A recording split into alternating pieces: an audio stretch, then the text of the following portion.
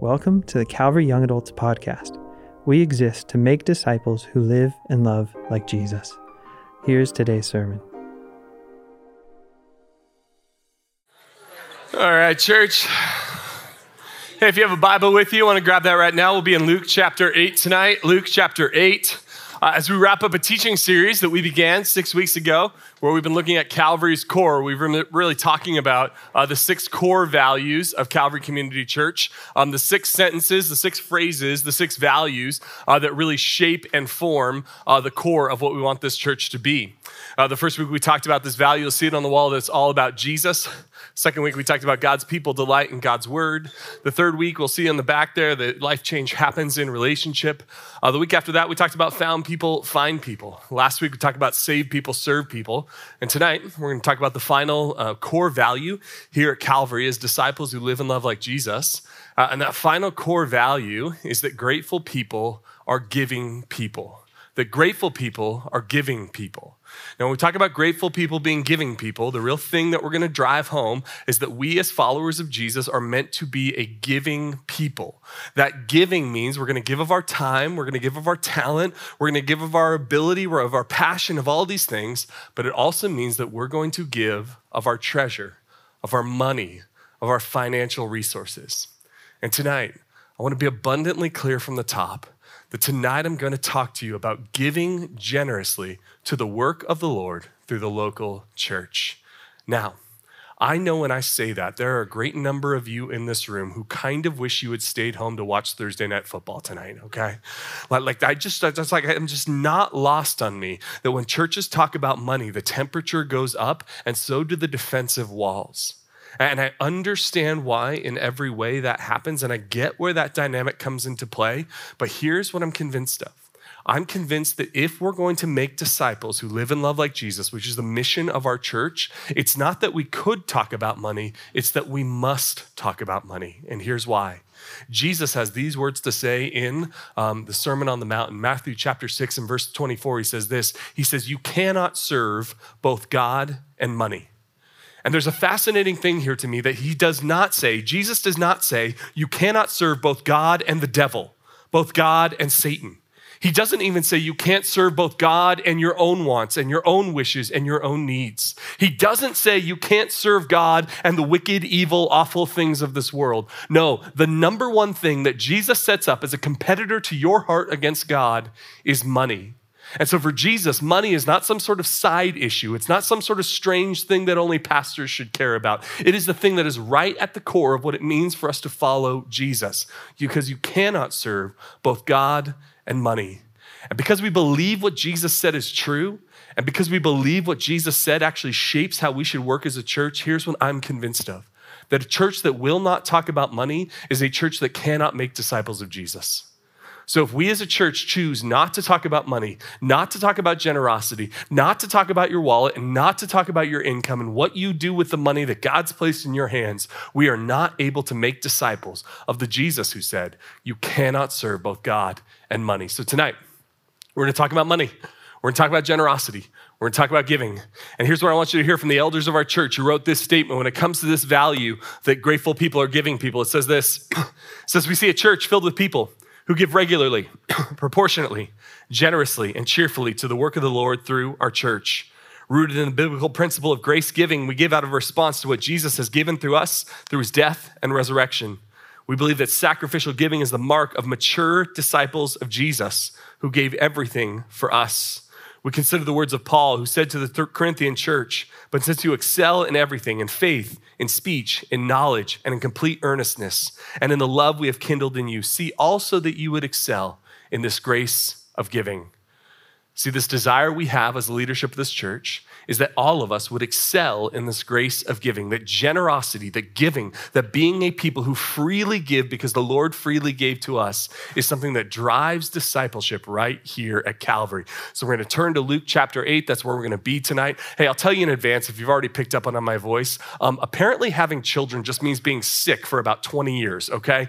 That's what happens. So I just got over an illness. We all thought we were in the all clear. And then one of them them. Either the preschooler or the kindergartner in my house brought home a special gift to us. And so that's what we're working through tonight. So if you hear me sound off or anything like that, now you know why. Children, it's the best blessing. All right. Luke chapter 8, verse 1. Here's what we'll look at tonight. It says, after this. Now, the after this here is actually after this moment where Jesus is anointed by this woman. This woman anoints Jesus with perfume. It's actually this really powerful and scandalous moment where Jesus welcomes this woman and says, she is actually welcomed into my kingdom. I came for people just like her. It says, after this moment, Jesus traveled about from one town and village to another, proclaiming the good news of the kingdom of God. Now, I've talked about before in this room that Jesus' ministry was a teaching ministry that was verified and bolstered by miracles. Meaning the point of Jesus' ministry is that he came to proclaim the good news of the kingdom of God. He came to proclaim a message about who God was and what God was actually about in this world. And he taught that message from village to village, from city to city, from town to town. It was a preaching ministry that Jesus was involved in. And you'll see here that he is proclaiming a very specific message, and that message is the good news of the kingdom of God. When you see good news in the New Testament, that comes out of the Greek word euangelion, which is the word gospel. The gospel, the good news, is the good news that Jesus proclaims about himself. And here is the good news of the kingdom. The good news of the kingdom is that the king has come to rescue and rule his people.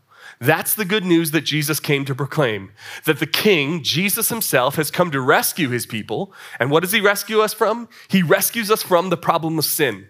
Like I need to say right up from the start tonight that the whole story of Jesus is that you turned your back on God, sinned against him, went in your own direction, and deserved destruction for that. And instead of letting you walk straight into destruction, Jesus comes to rescue that for you from that destruction, save you from your sin, and make you right with God. As Jesus is proclaiming the good news of the kingdom of God, he is proclaiming the good news that Jesus has come to rescue and save those who have turned their back on God. And so I just need you to hear that tonight. Like if you're here tonight and you're not a Christian, or you're here tonight and you're just trying to check out what Jesus is all about, what I want you to know above all is that God looks at you in all of the ways you've turned your back on him and says, I still want that woman and I still want that man. I would do anything for them to be in my family. That's why Jesus came into this world, to save sinners like me and sinners like you. So the good news is that Jesus comes to rescue his people, but the good news is also that Jesus comes to rule his people. And it is good news that Jesus rules your life. It's good news that Jesus has something to say about how you're supposed to live.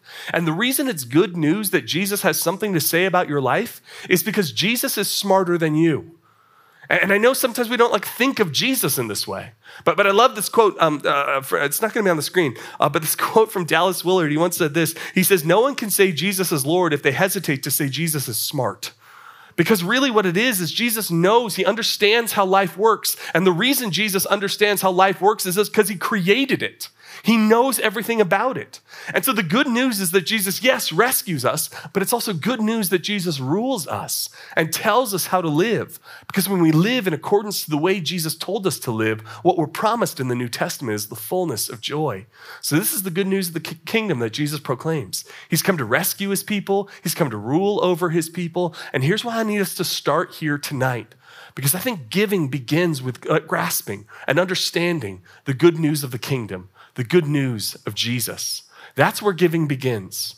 Listen, we're not talking tonight about, hey, this church needs a bunch of money, so we need you to give this money, or hey, we're launching this new campaign. There's no special offering. There's no big campaign we're launching tonight. This is not ultimately about us twisting someone's arm into giving money to our church. Giving begins with the gratitude and the understanding of who Jesus is and what he's accomplished on your behalf. Our deepest desire at this church is not that you would give, it's not that you would be generous. Our deepest and most fundamental desire is that you would understand the good news of Jesus, who rescues and rules over his people. It goes on this way in the story. It says the 12 were with him. That's his disciples, these 12 men who follow him. And in verse 2, it says, and also some women who had been cured of evil spirits and diseases. Mary, called Magdalene, from whom 7 demons had come out, Joanna, the wife of Chuza, the manager of Herod's household, Susanna, and many others. So when you have in your mind Jesus and his followers, you may have in your mind that it was Jesus and his 12 guys following after him wherever he went. And that's accurate in some parts of the Bible, but the thing that sometimes gets cut out of the stories, even in movies or film or television or paintings, is these women who are following after Jesus as well. 3 of them are named here. You have Mary and Joanna and Susanna, but we're also told there's many others who are following after him. And what we're told about these women is not much. We're told some of their background and some of their relationships, but what we're really told him is that there are women who have been cured of evil spirits and diseases. Now, this is a really fascinating thing about Jesus. In a culture that often ignored women or put women to the side or didn't have any space or time for women, Jesus saw women and he healed them. He loved them. He valued them in a way the culture around them did not value them at all. So Jesus looks at them and says, you are created in God's image, and not only do I want to know you, not only do I want to save you, I want to heal you. It says they've been cured and healed of evil spirits and diseases. And you got to imagine that because of that, that's why they're following after Jesus. Like they didn't get argued into faith because someone handed them a book. They didn't start following Jesus because they felt bad and decided to do it. They'd encountered God's powerful presence through the person and work of Jesus. They'd encountered God's healing through Jesus and his life and his ministry. And because of that, they were following after Jesus. Like you got to imagine for these women, they would tell their story that they would say at one point, I was just kind of crippled and totally taken over by this evil spirit that was inside of me. But then I met Jesus and he changed my whole life. I had this disease. It was incurable. There was none of the doctors could help me. But then Jesus came along and he cured it and he changed me. You got to imagine that the women in this story are telling a story that's very much like the most famous hymn you and I have ever sung. I want you to think of the words of this hymn where it says, amazing grace, how sweet the sound that saved a wretch like me. I once was lost, but now I'm found, was blind, but now I see. You got to imagine these women would sing a song very similar to this, would have a heartbeat very similar to this, that I was in trouble. I had nothing. I was stuck. I had no way out, but Jesus encountered me and he changed me. And through his power, he made me whole. He made me right. I just think for these women, the easiest thing for them to have in the world for Jesus would be gratitude, right? That's what the song is. It's a gratitude for the grace of God, the mercy of God, the goodness of God, the love of God. And here's what I'm convinced of. This is true for every part of your spiritual life, that all true spiritual growth is rooted in gratitude. It's rooted in gratitude. So hear me on this. If you sing Christian songs, but do not have gratitude for who God is and what he's accomplished in your life, if you come into this place and you are the loudest person singing and your hands are in the air, but it's not rooted in gratitude for who God is, you're singing songs, but you're not worshiping. Worship begins with gratitude. If you are the person who prays all the time and you spend hours of your day on your face and you're praying and you're crying out to God, but it's not rooted in gratitude for Jesus and how he saved you, it's rooted in some kind of desire to control or manipulate God. You're crying out, but you're not actually praying. Like every single part of our spiritual life, whether it's community or service or generosity or anything, it all needs to be rooted in gratitude in order for it to be true spiritual and Christian growth. And I'm convinced that the same is true for our giving. Listen, we say at this church all the time, we don't want you to give out of guilt. We don't want you to give out of shame. We're not interested in someone feeling bad and so throwing a couple bucks in the offering plate to make themselves feel a little better. That's not spiritual growth. That's not how Christians grow to be more like Jesus. We believe and we teach a form of giving here at Calvary that's called grace giving. Here's grace giving. That we don't give out of obligation or rules, but out of response to the grace of God. This is what we believe grace giving to be. That we give not out of obligation, not because in order to be a part of this church, you need to give a certain percent of your income, or you need to give this much if you want to be around here. There's no obligation here. And listen, it's not just obligation, there's no rule. So listen, in the New Testament and the Old Testament, you'll see something called a tithe. And the word tithe literally means tenth. The word actually just means 1/10. And the idea in the Old Testament, and Jesus even affirms it in the New Testament, is that a believer is to take 1/10 of their income and to give it to the work of the Lord, to give it to what God is doing in this world. So if you make $30,000, you give $3,000. If you make $70,000, you give $7,000. If you make $200, you give $20, right? It's whatever that is, you give 1/10. And different Christians are going to disagree on whether or not the tithe is still in place for the Christian. And here's what we believe here at Calvary. We believe here at Calvary that the primary reason for giving in the New Testament is not a rule, an obligation, or a percentage, but a response you have to the grace of God. I love the way Pastor Sean, our senior pastor here at Calvary, puts it. He talks about the tithe, this tenth, being like training wheels. Like when you're teaching someone to ride a bike on training wheels, the idea is that the training wheels help them get their balance. It helps them figure out what this bike thing is all about. But the eventual goal is to take the rules off of it. That's what the tithe is. I think a tithe is a wonderful thing for you to shoot for, but the goal isn't that you hit your 10% and move along with your life. The goal is that you would increasingly become generous, responding to the grace of God, that there might even be people in this room as they grow spiritually in Jesus where 10% becomes the floor, not the ceiling of their giving. See, that's what we mean by grace giving. Grace giving is out of response to the grace and the mercy of God. That's what we believe we're called to give. Just like these women who are following Jesus, they're a part of his life. And why are they doing that? Why are they following after Jesus and doing what they're doing? Because God has shown a gracious work in their heart. I love the way Randy Alcorn puts it when he talks about grace giving. He says it, being our giving, doesn't come out of altruism or philanthropy. So hear me on this. When we call people to give here, it's not because like, hey, try to be a good person and give some money. Or try to be a philanthropic person and like think about others and give some money. No, he says, no, it's not that. It comes out of the transforming work of Christ in us. This grace is the action. His grace is the action. Our giving is the reaction. We give because he first gave to us. This is what the women in this sermon or in this story experience. It's what we experience in our life. And we give out of reaction and response to what Jesus has already done in our life. Verse 3 says this. It says these women were helping support them out of their own means. So there's some them and these women. So these women who we just talked about here were helping to support them, meaning Jesus and his disciples, out of their own means. Now, this is a really interesting part of the story, and truthfully, something I never thought about. I grew up in church. I was always part of a church, but it took me forever to even think about the fact, to answer the question, like, how in the world did Jesus and his disciples get to do their ministry? Because you think about Jesus and disciples, they're just going town to town proclaiming the gospel, right? It doesn't say like Jesus and his disciples have like a business going on the side and they're selling things so they can fund it. They're going town to town, they're preaching the gospel, they're staying somewhere, they're eating somewhere, they have clothes, they have basic needs of their life. And how are those needs being met? And the answer is actually found right here in the book of Luke in the 8th chapter, this story we're reading. The answer is simply, Jesus' ministry was funded by a group of his women followers.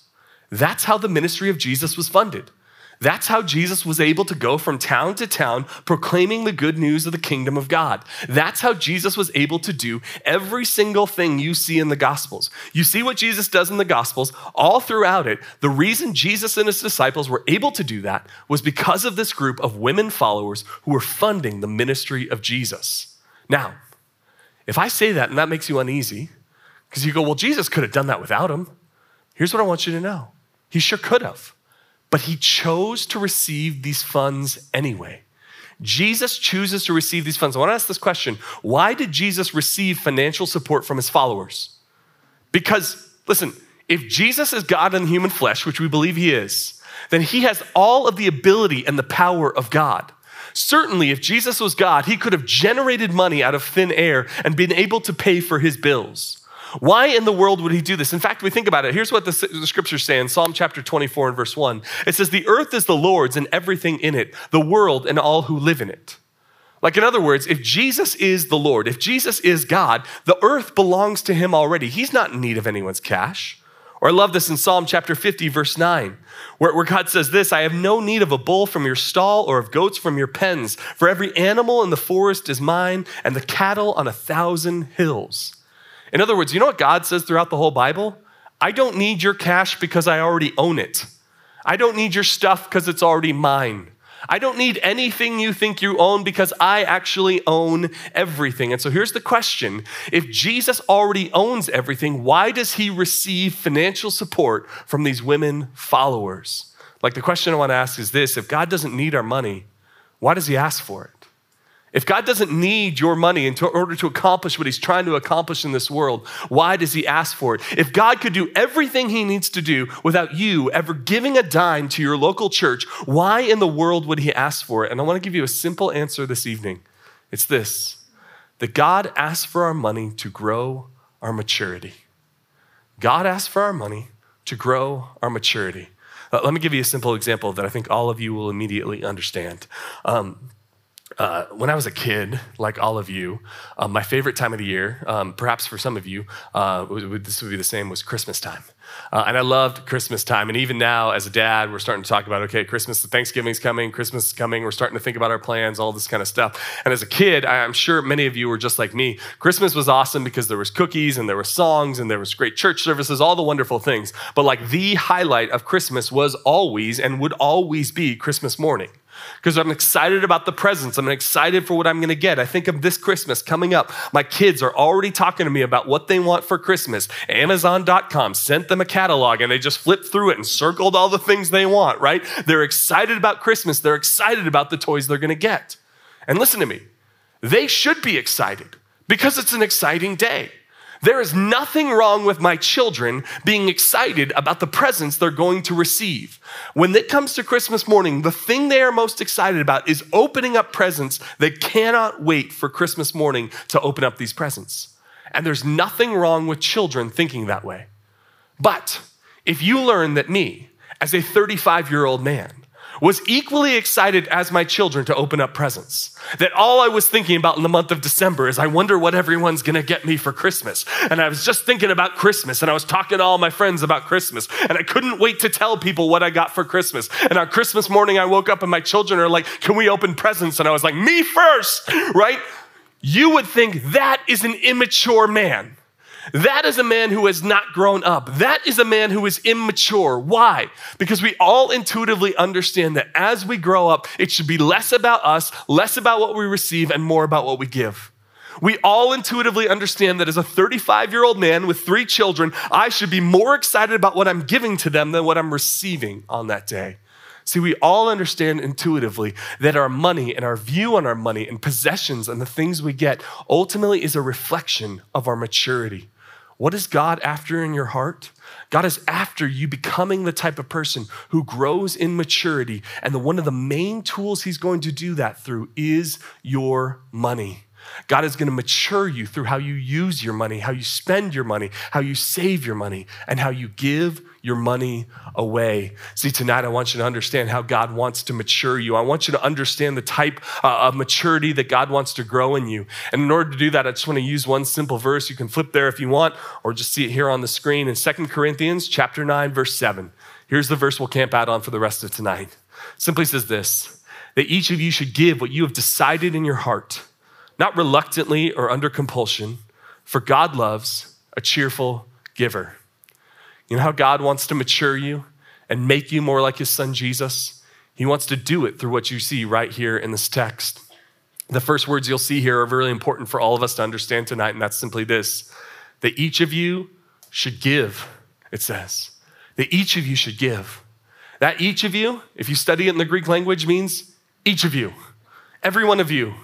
Every single individual in this room who calls themselves a follower of Jesus should be someone who is financially giving, who is generous. If you're here tonight and you're not a Christian, maybe you're just checking this out, trying to see what this is all about, I want to let you off the hook right now. This is not a call to you. I'm not interested in you showing up at church and feeling guilty or feeling weird and throwing money in or anything like this. You're off the hook for tonight. But if you are a follower of Jesus, you love the Lord, you have been baptized, you're following after Jesus, this is a command and a call upon your life that each of you should give. And I want to talk tonight about the 4 ways that we are called to give. 4 ways that we're called to give based on this text here. The 4 things you're going to see here, right here in this text. So let me give you 4 ways we're called to give. Number 1, we are called to give regularly, not randomly. Regularly, not randomly. So one of the things that can really happen in church is that giving can just become this random thing that's kind of based on a few things. So sometimes church folk give based out of emotion. So they just kind of like feel good some days. And so they throw money in an offering plate or throw it on the wall or give online. And if they don't feel so good, they don't. Or other times it's kind of based on like, hey, I got a check, things are going well, I'll just throw a little money in here, but times are leaner and so you don't throw anything in. Or really the worst way that it goes about is people kind of, instead of like giving to the church, they kind of like tip the church based on service. Sort of like, oh, that opening worship set crushed it tonight, I'm throwing in a little more. Oh, that sermon was awful. That was my least favorite sermon, I'm not giving anything this week, right?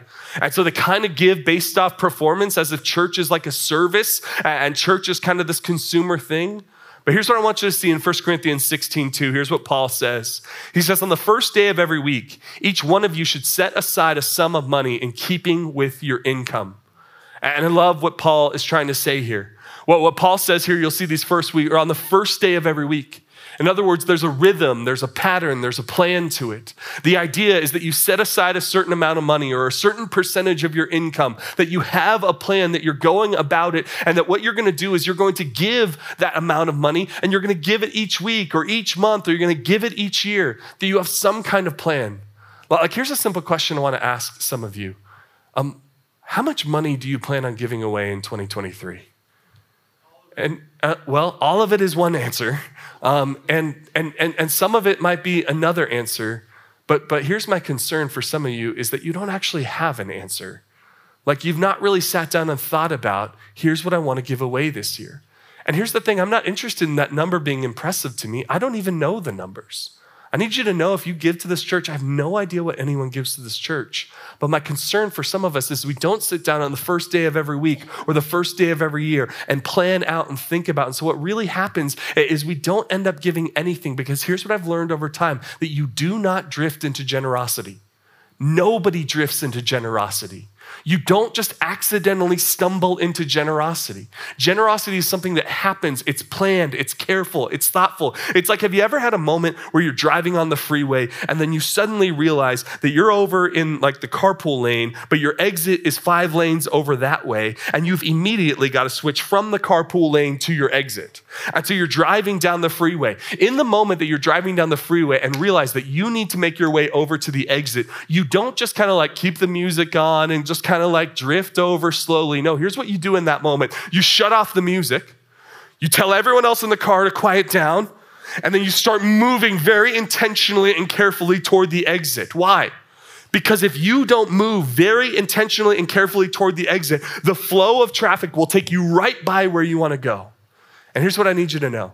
In the consumeristic, money-driven culture we live in, if you are not intentional about giving, if you don't have a plan, if you're not working this plan, the flow of traffic will just take you down this consumeristic, money-centric road where you give nothing out of your income to the work of the Lord.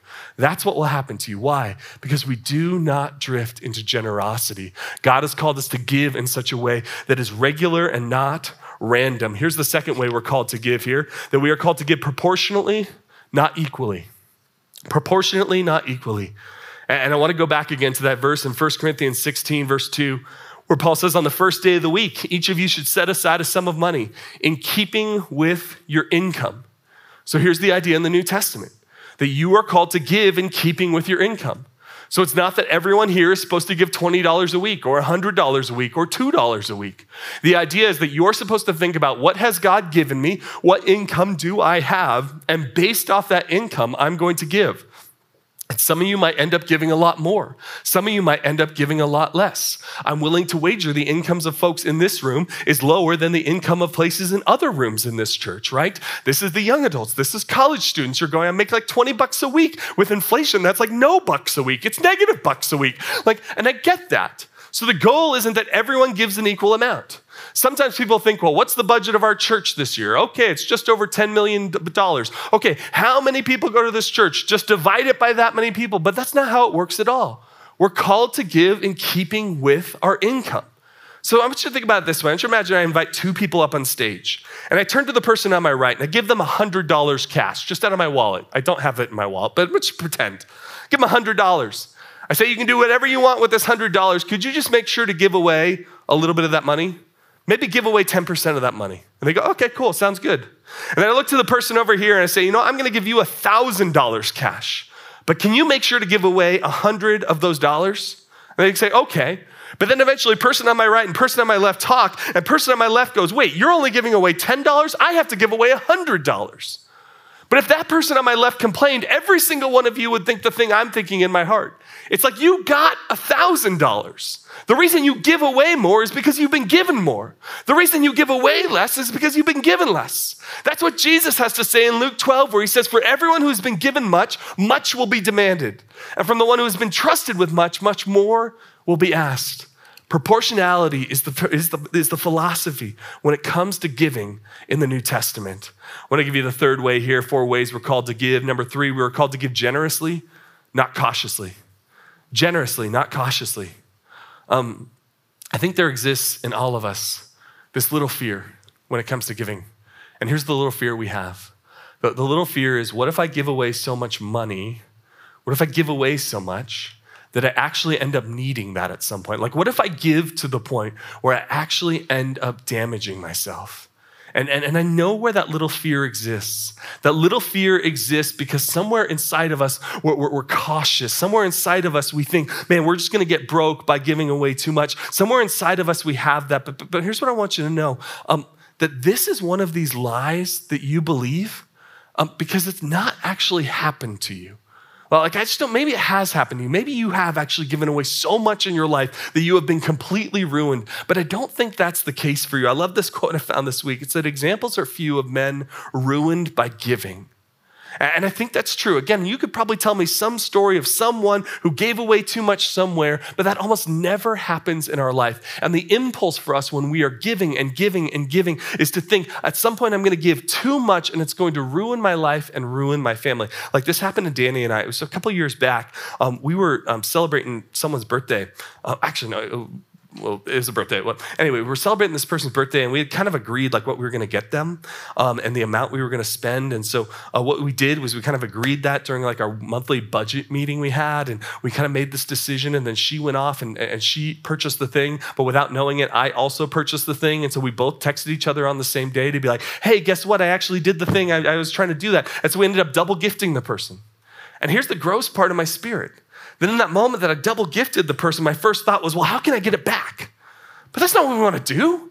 We don't have this heart of like, well, we gave too many gifts to this one person, so I guess we've kind of ruined ourselves. I got to tell you, this was years ago. I have no recollection of it other than this story coming into my mind, other than this moment. It didn't ruin us. It didn't hurt us financially. We were just double generous to someone in that moment. And here's my burden for us. My burden for us is that we would be a people who say, if the worst thing that happens here is I was too generous, that's some of the best thing that could possibly happen to you. Again, we're called to give generously, not cautiously. And then here's the fourth and final thing, that we are called to give cheerfully, not obligatorily. We're called to give cheerfully, not obligatorily. You'll see here in verse 7 of 2 Corinthians 9, you'll see here that says we're called to give what we've decided in our heart, not reluctantly or under compulsion. Not reluctantly or under compulsion. In other words, we give cheerfully, not obligatorily, because here's what you need to understand, that the way in which you give a gift to a person and the spirit in which you give it actually deeply impacts the meaning and the way that gift is received. So I want you to imagine this scenario. I want you to imagine that it's my wife's birthday. Next month in November, it's my wife's birthday. And I want you to imagine that I go out and I get her a very special gift. It was thoughtful, it was kind, it was something she always wanted. It's her birthday, it's the morning. She opens up this gift, she sees it, she's so excited, she's so blessed by it. And she looks and she goes, Brian, that was so sweet of you and so kind of you. Thank you so much for getting this gift. And I want you to imagine, I look back, thank you. I want you to imagine, I look back at my wife and I say, I am so happy that you're happy. It just makes me so happy that you love this. There is not a single chance in the world that my wife is going to look at me in that moment and be like, you are so selfish. All you care about in this moment is your own happiness. I thought this gift was for my happiness, but here you are going on and on about how happy this makes you. Like, that's not going to make her sad. That's not going to take away from the moment. Me being like, I'm so happy you're happy doesn't rob from her. Imagine scenario B here. Scenario B here, she opens up the present and she's so happy. She goes, Brian, this is amazing. I can't believe you did this for me. Thank you so much. And I hold up my hand just like this, like only a husband could, and go, babe, just don't speak anything of it. That was my duty as a husband. No more, no less. I am completely emotionally unattached to this gift I just gave you, and I do not care. Now, you might think to yourself, but Brian, that's not you seeking your own happiness, that's you seeking hers. But what you would actually know if you're a real life human being with emotions is that my lack of happiness, my indifference toward giving her that gift does not make her feel more loved, it makes her feel less loved. My indifference toward that gift does not make the gift more special, it makes it less special. Because what ultimately matters when we are giving a gift is the heart, it is the posture, it is the joy, it is the delight of the person we are giving the gift toward. And what we should be after when we are giving toward the work of the Lord and ultimately giving to God himself is the heart and the reception of God himself. And so here's the question I want to ask tonight. It's the question I'll be asking all weekend to our church. And it is similar to a question I asked last week. Last week I asked a question. I said, is God pleased with the way I'm currently serving? Is God pleased with the way I'm currently serving? And the thing I said to wrestle with was, is God pleased? And the answer might be yes, he's pleased with how you're serving. And the answer might be no, I need to lean in and use my gifts. And the answer wasn't you need to owe me an answer or someone around you an answer. The answer is God pleased? And this week I want to ask a similar question. Is God pleased with the ways I'm currently giving? Is God pleased with it? Are you giving regularly, proportionately, cheerfully, generously? Are you giving in such a way that pleases God? And again, I'm not asking the question, are you pleased with the way you're currently giving? You might be quite pleased with the way you're currently giving, and the God of the universe is not pleased with it. So you don't owe me an answer. Like I said, I don't see your giving statement. I don't know how much you've given. I'm never going to know that, and I don't need to know that, and don't want to know that. But what I do want is for you to have a heart before the Lord that knows whether God is pleased with the way you're giving or not. And here's what I know. There's two groups of people in this room at least. The first, I think God is pleased with the way you're giving. Like again, the goal of this sermon is not just to get everyone to give a little more and do a little more and twist your arm and make you feel guilt and shame. Guilt and shame are powerful short-term motivators, but they will never create lasting fruit. Why? Because all true spiritual growth is not rooted in guilt and shame, but in gratitude. So that's not the goal here. For some of you, the answer is, man, you have so little money right now, and yet you're giving generously, proportionate to your income right now, and God looks down at you and he is pleased. And praise God for that. And if you believe God is pleased with the way you're giving right now, keep leaning in because God loves to bless those he's pleased with. But then if your answer right now is no, and you're just going, okay, honestly, Brian, I don't give regularly, proportionately, cheerfully, generously. I don't give at all. I only give a little. I occasionally throw, whatever your answer is, whatever it's going on right now. If that's your answer, again, tonight is not about guilt. It's not about shame. It's not about you feel bad, so you give money. We're not going to pass a plate at the end and be like, here's a big offering we're taking up. Tonight is simply an invitation into you experiencing God's goodness through the act of offering. So I want to give you 4 practical next steps here, 4 next steps toward giving. Here's the first next step toward giving. Number 1, start with prayer. Start with prayer.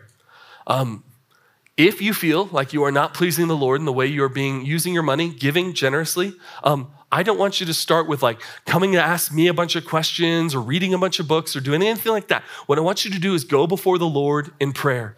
I know this is a largely single room, but for those listening online, if you are married, pray with your spouse. If you are unmarried, pray by yourself, pray with your roommates, pray with your friends, and simply ask the Lord, what would you have me to give? But maybe more importantly than that, the question is, Lord, who would you have me to be? What kind of person are you forming me into? I'll never forget this. Back in 2014, I began preaching a series in our high school ministry, and it was on the book of Psalms. And in the book of Psalms, I was preaching through different books or different chapters of Psalms, and I came across a chapter that ended up changing my life when it comes to this subject. I came across the chapter of the Psalms, Psalm chapter 67. And as I was preaching through Psalm chapter 67, I hit the first and second verse. And I want to tell you these verses because it changed my life and the way I view money. We're going to put it on the screen right now. Here's Psalm 67, 1 and 2. The prayer at the beginning of the psalm is, may God be gracious to us and bless us and make his face shine on us so that your ways may be known on the earth, your salvation among all nations. And I got to tell you why this psalm changed my life so much when it came to giving. See, I had grown up with the understanding that God is going to bless us, God's going to be gracious to us, God is going to give to us, but somehow my understanding of that was that you were never supposed to ask God for his blessing. That asking God for his blessing, asking God to be gracious to you, asking God to give you more was always a sign that you were hungry for money, that you believed the prosperity gospel, that you wanted money more than you wanted God. And yet right here in Psalm 67, here it is. God be gracious to us and bless us and make his face shine on us. And this moved me so deeply. Because here was a prayer in the Bible that I was actually at liberty. I had freedom to ask that God would bless me. I had freedom to ask that God would bless my family, that his face would shine on us, that his blessing would be upon me. But here's the important part of the psalm. It's those next two words, so that your ways may be known on the earth, your salvation amongst all nations. See, this was a life-changing psalm for me. Because when I saw that, I'm allowed to, I have permission. God, in fact, invites me to pray that I would be blessed, that God would pour out his blessing and his favor, even his financial favor upon my life. But it's not for my sake. And it's not just for the sake of my family. It's not for my comfort. It's not for my enjoyment. It's not, God, would you bless me so I'll have more stuff, so I can have more money in my accounts and everything's easier on me. It was so that his ways may be known on earth and his salvation amongst all the nations. Can I give you 3 prayers to pray? If you are wrestling before the Lord on how you might give, wrestling before the Lord on your generosity, here's 3 prayers that my wife and I, we pray one of these prayers in some way or another almost every day in our home. Number 1, God, would you bless my life so that I can be a blessing to the world? God, would you bless me? God, I just pray you would bless me in every conceivable way, physical, material, spiritual, relational, physical, every single thing. God, would you bless me so that I can be a blessing to the world? You know, my wife and I pray over our family and our children. God, would you bless our families so that we can be a blessing to the world? Bless our children so that they can be a blessing to the world.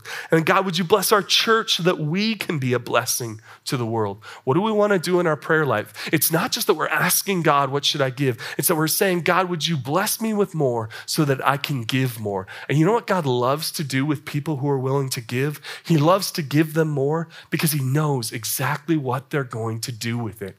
This is a lifestyle that is shaped by prayer. Here's number 1, you start with prayer. Number 2 is you start now. You start now. And I need just to declare this over this room especially. You start right now. The biggest lie you will ever tell yourself is, I will give away more money once I have more money.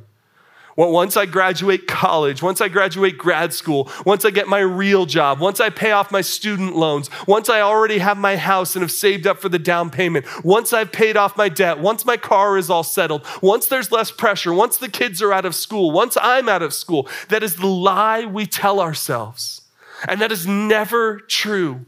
The idea that someday you will accumulate enough money to become comfortable with giving is a lie we tell ourselves that is never true. I love what John D. Rockefeller says. He says this. He says, I would have never been able to tithe on the first $1 million I ever made if I have not tithed on my first salary, which was $1.50 per week. See, here's the invitation for you tonight.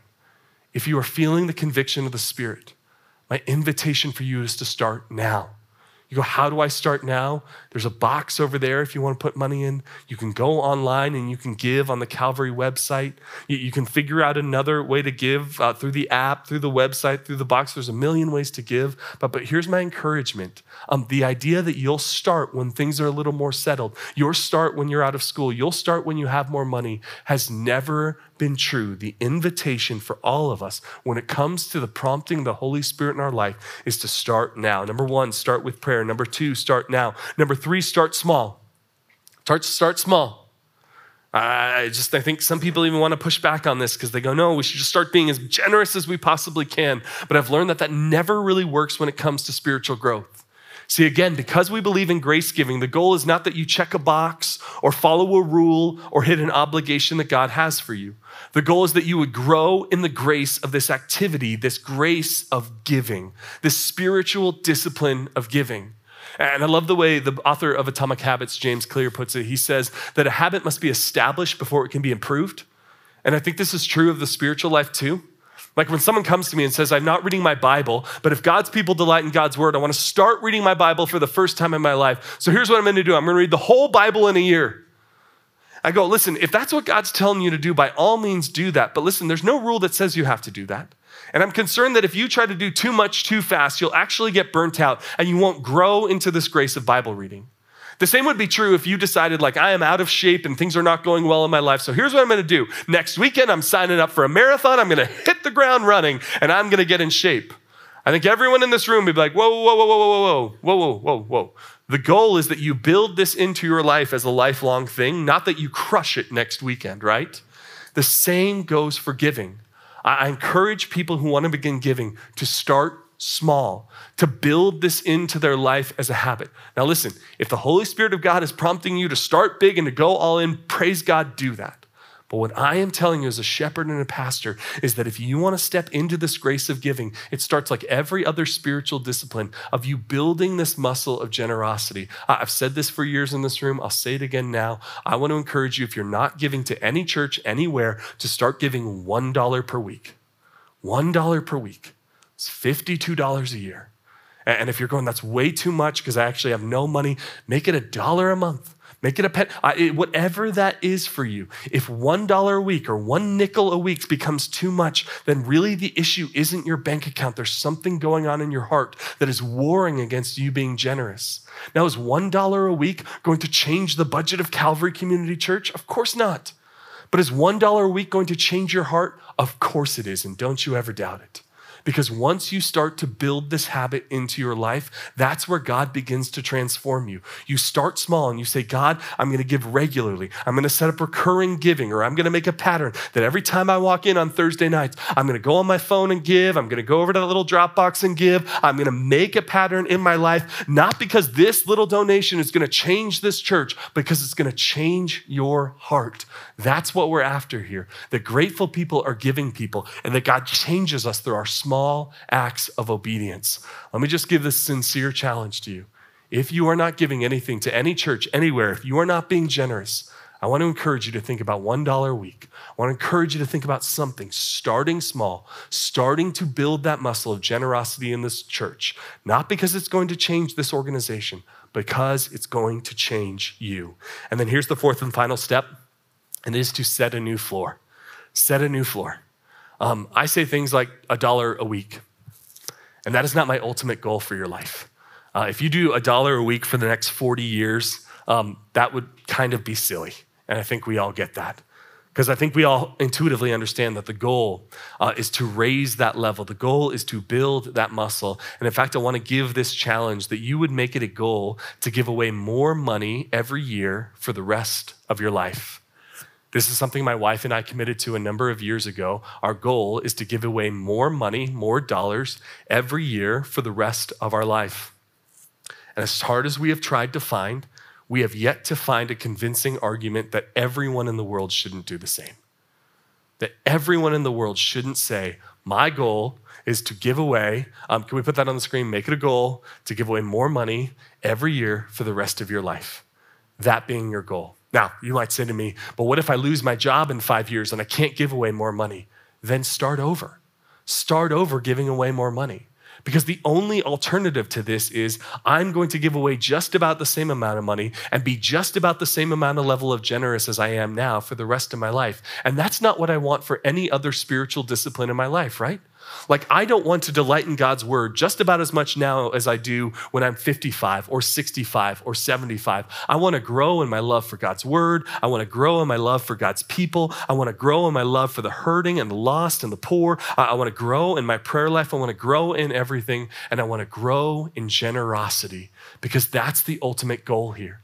The ultimate goal here is not just you give money to check a box or meet an obligation or to fulfill a role. The goal is that I would be a person who grows in generosity. Why does God want me to give? If Jesus could have just generated the money out of nowhere, why did he receive this money from his women followers? Because Jesus was trying to get them to grow, to become more generous every year for the rest of their lives. I want you to think about it this way.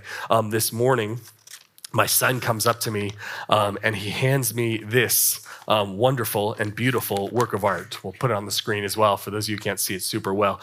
It is a painting that he made, and I want you to know that this is a beautiful and precious thing to me. I really mean that. Like, this is an amazing thing. You'll see here, I taped it up on the fridge immediately, but then decided to bring it in. But when I get home and I'm done with this weekend, I will tape it up on the fridge as well. Our fridge has basically become an art gallery of every kind, but that's a different story for a different day. And you might ask, why is this so precious to you? Is it because it's worth like lots of money? And the answer is no. Now, if you'd like to give me $100 million for this, we can talk after the service. I'd be happy to have that conversation. I can't be bought. But it's not because it's worth that much money. You might ask, is it because it's artistically excellent? And I would say, no, the boy has some work to do with his color selection and with his brush work. Some of these, I'm not an artist, some of you are, but he's got some work to be done. And you might ask a bunch of questions of why this is so valuable to me, but I think intuitively you all understand why this is so valuable to me. It's valuable to me because my son sat down and painted this, and then he runs up to me and says, Daddy, Daddy, Daddy, I have a gift for you. This is for you. So why does this move my heart so deeply? Why is this so precious to me? It's not because I needed this. I wasn't sitting around this morning like, dang, I hope I could get like a lousy painting of some presents that's like a hot mess of, I wasn't sitting around like, dang, I need this so bad. And then he gives it, I'm like, oh my gosh. No, I wasn't sitting around needing this.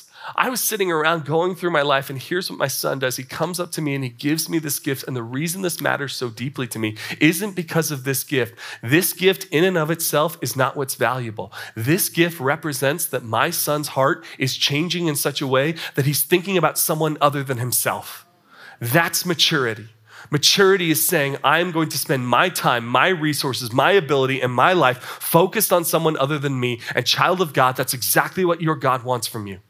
God does not need your money. He is able to accomplish everything he wants in this church and in this world without you and your money. But what God is interested in is changing your heart, maturing your heart, and taking you from a place where all you think about is you and your wants and your needs and your family and your life and your stuff.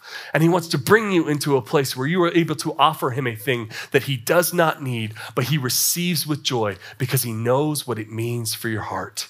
This is the invitation for you. To be grateful and aware of what God has done in your life.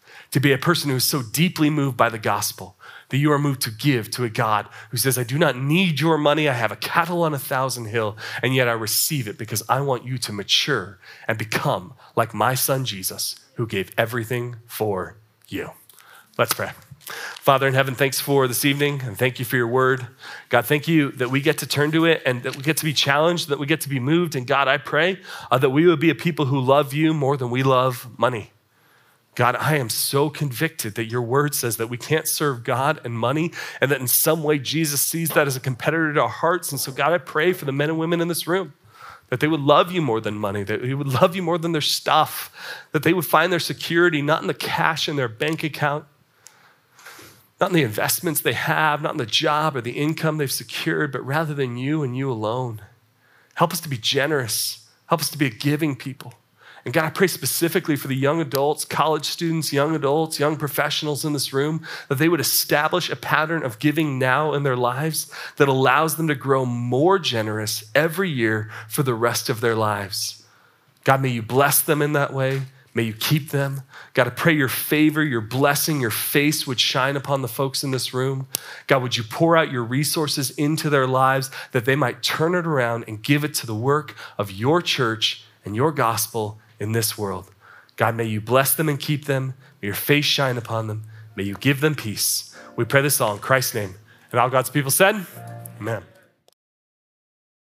Thank you for listening to this message. I hope it was a blessing to you and want to invite you to join us on Thursday nights for service at 7 p.m. To connect with us, follow us on Instagram at calvya_, or on our website, calvarywestlake.org.